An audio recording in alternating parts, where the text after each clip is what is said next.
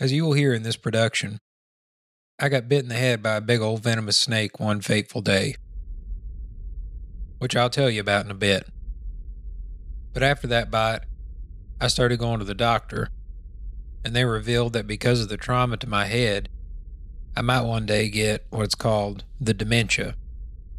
So here's what it's like for me. Sometimes I sit there for like 30 minutes, up to an hour, just trying to remember what I ate for supper the night before. This is why it's so important for me to stay in routine. Just going to work, going to church, and going home. If I get off this routine, my nerves get shot. When I'm off this routine, I can't always remember things. It's why when people talk to me about important events that occurred within our faith, I always tell them, you better ask Andrew, because Andrew always remembers. I hope I'm able to keep a good mind always, but I do know there's a chance that I may one day lose my memory, thanks to that terrible snake bite. I sometimes forget people's names, even the folks I work alongside and talk to every day at the job. As for the story I'm about to tell you, you should know I have changed all the names in order to protect the privacy of those who have revolved around my life. This is a story about me, my testimony recounting all the good, the bad, and the devastating being a fourth-generation serpent-handling preacher. But yes, I do invite you to take into account my condition. For instance, there was a time I was sitting at work and could see Cassie's face right there in my memory. But I could not even remember her name. I was so scared. I couldn't remember her name, and Cassie was the love of my life. I could see how beautiful she was, but I could not remember, for the life of me, her name. And we'd already been together for 5 years by then. Sometimes I can't always remember the kids' names either. I have to sit there and think about what they are. It's why I like to stay in routine, because routine makes it easier for me to remember all the important things. I'm essentially not with it this evening, as I'm speaking to you. I worked 15 and a half hours yesterday. I had a shovel in my hand for 80% of the day. I'm exhausted. When I got home, I could barely hold my head up. In times like this, my memory just seems a little bit worse. So I just felt it important to say, right here at the start, I'm writing this memoir to the best of my memory. I do feel it will give you a perfect idea of what life was like growing up a fourth-generation serpent handler. But also, I think you should know that perhaps not every fact in this book is exactly 100% fact. Because to be honest, it is exactly why I sat down to write the memoir in the first place. I wanted to get this all down on paper before I do, if worse should happen, lose my memory. One day, I know I might have to come back and read it for myself, just to remember who I was, just to figure out who I am. This is Marked for Life, Memoir of a Serpent-Handling Preacher by Cody Coots.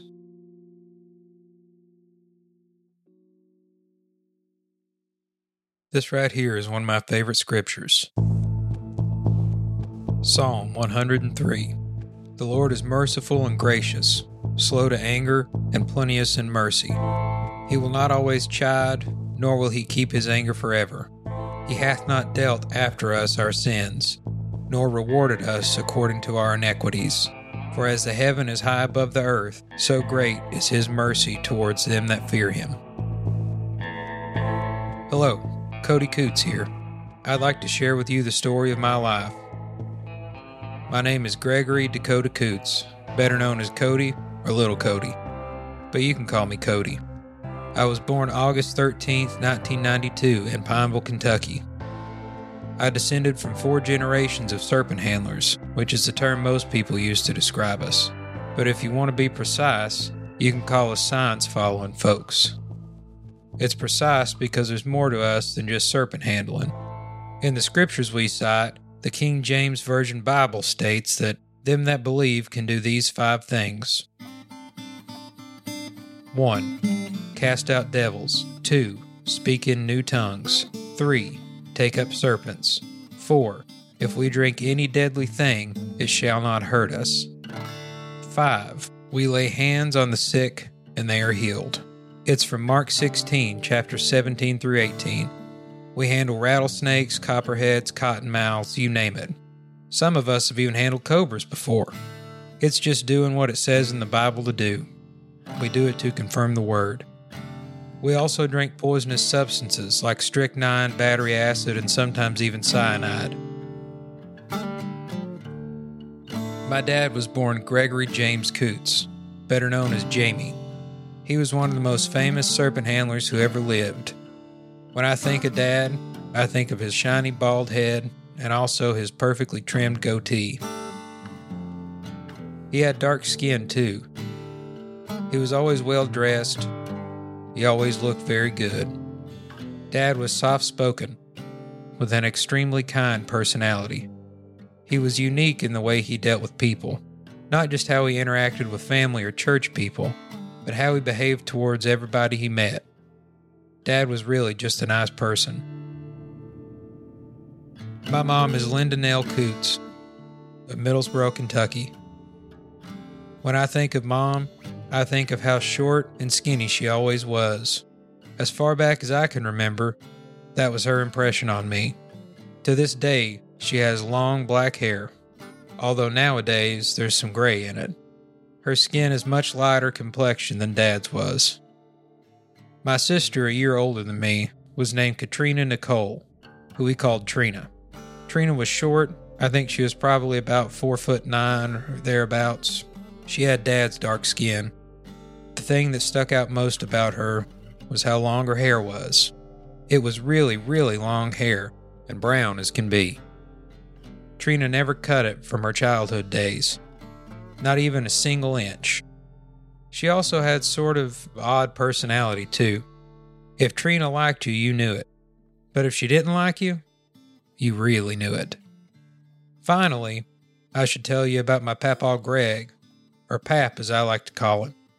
Pap's story has been intertwined with mine since the day I was born. Pap is a fairly typical older guy who has typical gray hair, almost all of it snow white. He always combed it over too, as far back as I can remember. He always wore his watch. Pap is a very well-dressed man, especially when he goes to church. He, like Dad was, is a very kind-spoken person, but not the type to initiate conversation. And he's certainly not one for small talk. My great-papaw Tommy was one of the first of us to perform the signs. This was back when he built the family church in 1973. Pap Tommy established the church alongside his wife, Lou. They were both exceptional singers and instrumentalists. Pap Tommy was a songwriter who recorded songs with Lou in real recording studios.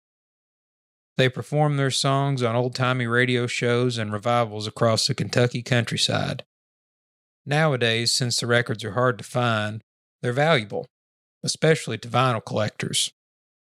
Believe it or not, I've never heard anybody in the church talk about Papaw Tommy's accomplishments very much. Even when he died, the only person I remember getting a guitar was his son, Pap. None of the brothers seemed to want any of his guitars. Papaw Tommy's songbook wasn't something that the church people seemed to desire either. Nobody fussed too much over his records. Maybe they just didn't consider it art.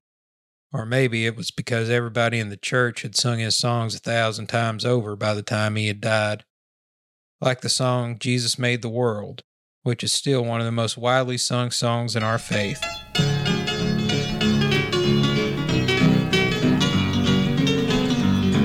On the day of Pentecost, Holy Ghost come down. To those in the faith, I guess it was just another number. Who knows if they truly appreciated the value of how good Papaw Tommy's stuff really was. If you think about it, there aren't many songwriters from the signs-following churches. In fact, there aren't too many songwriters in a lot of churches nowadays, not those who can truly write songs of power. You just don't hear a lot of that anymore. Oh, Jesus made the world, and the world knew him not. He was in this world, yes, that solid rock. It was Papa Tommy who taught Dad to perform the signs, and eventually, Dad passed it on down to me. I guess I came to doing it because I was told about it my whole entire life. I saw the signs performed at church 3 times a week for years and years, especially after Dad became pastor. He was the one who raised and cared for the snakes, who took them to the church every time we went. My sister and I would run around the sanctuary playing with toy snakes when we were kids, just trying to mimic what we saw in church. If we didn't have toy snakes, we'd use a pair of belts for a substitute. I was different to most everybody, it seemed like. I don't remember much about my childhood. I've tried to block most of it out because something bad happened to me when I was young, which changed my life forever. Back in those days, everything revolved around going to church as much as we could. You never missed a chance to learn about God or to get saved or to hear about what God can do for you. But in all that, I don't guess anybody ever stressed to me how much evil occurs in the world. I just thought that people were good. All people, back in those days. I perceived no evil in this world. Only later did I discover that just as God is good and God is real, there is truly a devil in this world who possesses evil beyond imagining. Now, Dad, Mom, my sister, and I all lived in an apartment complex called Bella Gardens in the town of Middlesboro, Kentucky. It was right near the projects, which were just beyond the house. If you wandered off too far from the yard, let's just say you'd need your wits about you. I didn't play sports back then. I mainly rode my Huffy trick bike that my grandma Linda Coots bought me. An extremely nice bike. I would navigate the woods and creeks on our side of the projects, just trying to be a regular kid, out trying to have some fun.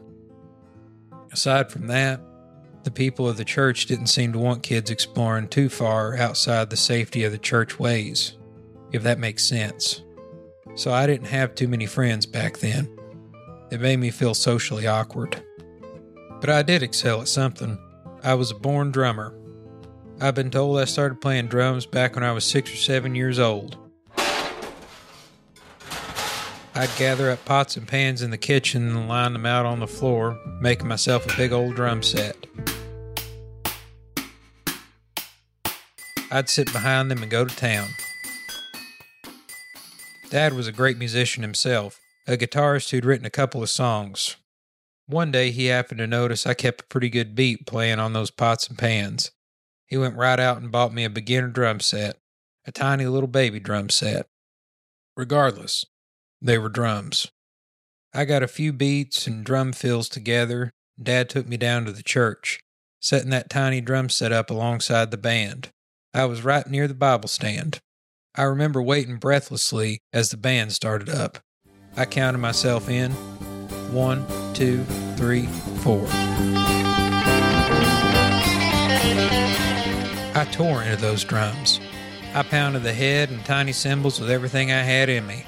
I tried my best to be as loud as the crescendo of the band and all the incredible singing, but Dad realized I couldn't be heard over the sound. So he went out and got me a real drum set, the Pearl Export series, a red drum set, fire engine red. Because we were poor, it was just a shell pack of drums, which means they came without cymbals. The day I went back to church, Miss Crawford sang lead. She was a wonderful singer. As much passion as she could put into the song, I'd put into my new drums, as hard as I could. From that day on, cymbals or not, I became the church drummer, especially when it came to the fast songs. I was always very good at those.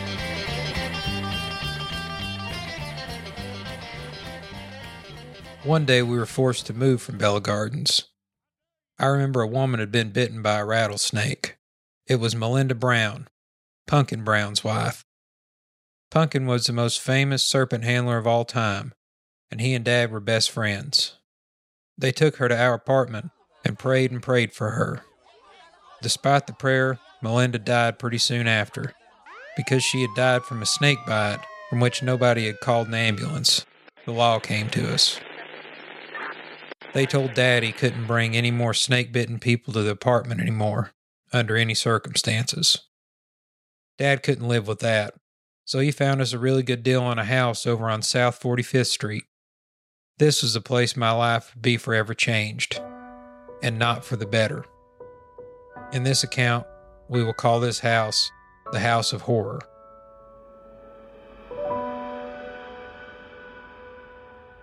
Chapter 2. I think this is a downright appropriate verse to read for this next chapter. Psalm 23, verse 4. Though I walk through the valley of the shadow of death, I will fear no evil, for thou art with me. To tell you the story of the House of Horror, I should probably start at the end. One day, long after we had been living there, Dad invited a man to come over. I hated this man's guts. I'll tell you why in a minute. He once lived with us in the House of Horror, back when he was a bachelor, before he met his wife. Dad had offered him a room just to help out. This man was rising in the church. He was a fine singer, a charismatic preacher, considered to be an upstanding member of the faith, not just in Middlesboro, but in churches across Tennessee and Alabama. We were happy to have him. Years later, back for a visit with his new wife, he stood there chatting with Mom and Dad in the living room after service. I walked in and saw him and reflexively called the man by the name of a known child molester. You see, there was once a person who had been famously banned from the Science faith. The name I called this man, everybody in our church knew well. Soon as I called him that, my goodness, everyone freaked out. My parents instantly apologized to the man, and then jerked me and Trina back into their bedroom so I could get a scolding. Like I mentioned, I hated this man's guts. It was a hate so strong. It had been growing for so long that finally, the moment I saw him again, all these horrid memories of him returned, and my rage just erupted. "Why did you call him by that name?" Dad said. He was mad. I could tell he was disappointed in me. I just stared at the floor. Trina did too. "Cody," he said, "tell me why you called the man by the name of a child molester. What did he ever do to you?" When he said that, everything just went dark. Something snapped in me. It was a volcanic rage, straight from my heart to my mouth. Before I knew it, I was spilling everything he had done to me, to my mom and dad. "What did he do to me?" I said. "Let me tell you. You have no idea all the horrible things he has done to me." My rage deepened with every word. They were silent, sitting frozen in wide-eyed horror as I told them everything he did to me. I told them about the years of demented, horrific abuse this man had inflicted on me on so many dark nights, when I'd watched him from the corner of my eye as he entered my bedroom and closed the door behind him. When I finished telling them everything, I stood there wondering what would happen next. I looked over at Trina. I was horrified about what all she might think of me. "He did the same things to me too," she said, staring at the floor with a voice hoarse with shame. It shocked me. I couldn't believe it. I had no idea this monster had hurt my sister too. I could tell by the devastated looks on their faces that my parents were blindsided. It absolutely devastated them. We told them it happened for years. The following is a message from the editors, which intends to validate and bring context to the abuse described by Cody Coots. The following is a scene from Heaven Come Down, Snake Handlers, Sinners, and the Electrifying Spirit, a TV movie released in 2006. The documentary is a depiction of, quote, unusual worship practices of some Pentecostal Christians in Appalachia. While in production, it came to the attention of the two independent filmmakers that a principal interviewee, a sweet-singing, serpent-handling congregant appearing frequently in their footage, had been accused of child sexual abuse. The two filmmakers decided to incorporate the incident into their movie. One sequence shows the accused traveling back and forth to court. The grave concern darkening the man's face is unmistakable. The state don't want to put the two children on the witness stand. How old do you think Trina is? About 12? About 10 or 11 years old. The boy's around 9. Ultimately, a court in Pineville, Kentucky, allowed the filmmakers access, who professionally filmed the man's sentencing day. This was in November of 2002. With his wife and family sitting beside him, the defendant rises as he is asked to approach the bench. Presiding that day was Judge James L. Bowling.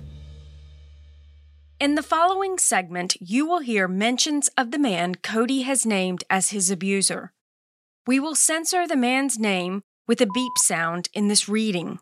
We are doing this because, frankly, in his manuscript, Cody Coots never once mentioned the man by name, so the editors do not want to force him to hear it again in this retelling. For those compelled to know more about the abuser, the 2006 documentary, Heaven Come Down, certainly features him. Also, at the time of this recording, there is one newspaper article discoverable online.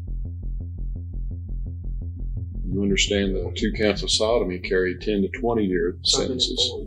You understand that the court can, after this plea of guilty, the court can sentence you within that range. Yes, sir. Okay. What is the Commonwealth's recommendation in this matter? The Commonwealth recommends 10 years in the penitentiary. After the trial scene, Heaven Come Down transitions to prisoner who speaks to film producers Michael Mees and Gabriel Rye. The prisoner sits in a cell dressed in striped, standard-issue prisoner attire. As the camera rolls, delivers the following monologue to the film directors. The first time anything ever happened, which was just a kiss, I knew right then that that wasn't the right thing to do. I don't know why I did it exactly. It just started at something little at home as far as the sexual impurities and stuff. You engaged in deviant sexual intercourse with a person under 12 years of age? Yes, sir. I was in the woods serpent hunting with Coots, and I was up on the top of this bank, and there was a board down there. That's where we caught a lot of snakes there all the time, and he flipped that board over, and there was a rattlesnake. So I had a tongue, and he had a tongue. I said, here, he felt of it. I said, here, give it to me. And I'd been praying real good. You know, I hadn't been sexually impure. You know, trying to do good, trying to pray. I mean, I was praying good that morning before we went. So he passed the rattlesnake up on the hook, and I picked it up like this. And when I did, for a split second, I seen a vision I seen the Coots girl sitting in a chair, being blunt herself. I mean, that's what the vision was. As soon as I seen that in a vision, that rattlesnake tagged me right there on the arm. It didn't go in, it didn't hurt me, but it hit me. And I didn't realize really what had happened. And I never could really understand what that meant, except, you know, basically, if you look at it naturally, you're playing with fire, you're going to get burnt. Like God warning me not to do that. The Commonwealth of Kentucky's offer on a plea of guilty. Between 1999 and 2001, in Bell County, Kentucky, the defendant engaged in deviant sexual intercourse with K.C., a person under 12 years old, also engaged in deviant sexual intercourse with D.C., a person less than 12 years old. Recommendations on a plea of guilty are as follows: 10 years in the penitentiary under counts 1 and 2, 5 years in the penitentiary under counts 3 and 4. Such sentences to run concurrently with each other. This is the end of the editor's note. So, Trina and I spilled the beans. My parents sat there horrified. This really shell-shocked them. When they finally stood up and opened the bedroom door to walk out and confront the man, the couple was gone. A whirlwind followed. I can't even remember what all happened that day, but let me tell you what, it was bad. Really bad. I do remember that nobody really wanted to get the cops involved. I also remember, as the church became more involved in the incident, somebody got in touch with the molester and told him that he could fast for 7 days. They said that if he did this, he'd be delivered from the evil spirit of pedophilia. I guess the guy must not have done it, because not long after that, the entire faith heard about what he did and banished him forever. I also remember a group who came down from an affiliate church in Morristown. They came in droves. They were church members, and they were very upset about what had happened to me and Trina. They demanded a meeting with Dad, to which Dad agreed. On the day of the meeting, Dad approached our Uncle Jimmy. "Walk Trina and Cody up the road a piece, will you?" he said. "I don't want them hearing anything these people have to say. But you know how kids are. Trina and I found out all about it anyway." In the meeting, they told Dad he should step down as pastor. Somebody else stood up and said, "Cody and Trina are going to be marked for life." Whatever that meant. I just knew it was bad. Nobody ever explained what marked for life meant, but sometimes you can tell that something is bad as soon as you hear it. I chewed on that for days and days. With everything that had happened to me, and none of it in my control, I began to grow very angry. I began to hate everyone. I began to hate everything. There was an anger stirring inside of me that would eventually become an absolute rage. It would last for years. My family, my friends, my church, and even my God would all become targets of my wrath. As time went on, they sent me to a psychiatrist. The doctor was a very nice man, I suppose. But I do remember him saying that most kids who are molested end up becoming sexually deviant. I didn't know what that meant at the time. Around my circles, I remember hearing these sorts of things said, that because I had suffered what I had, I was doomed to become a homosexual or even a male prostitute. I went to see the psychiatrist a few times a week. Soon enough, though, I began to feel inside just what the church members had said I would. Marked for life. I began to believe this. I really did. I began to believe that I might turn out to be gay or even become a male prostitute. I felt like their predictions were coming true. Even with all the therapy, I continued to grow in my rage. In church, they'd say, "Cody, all things happen for a reason." They tried to look at the bright side of things. This is something that happened to you so that one day you can help someone who suffered a similar evil, Cody. But that didn't make it okay. I couldn't understand why I had been chosen to carry such a burden.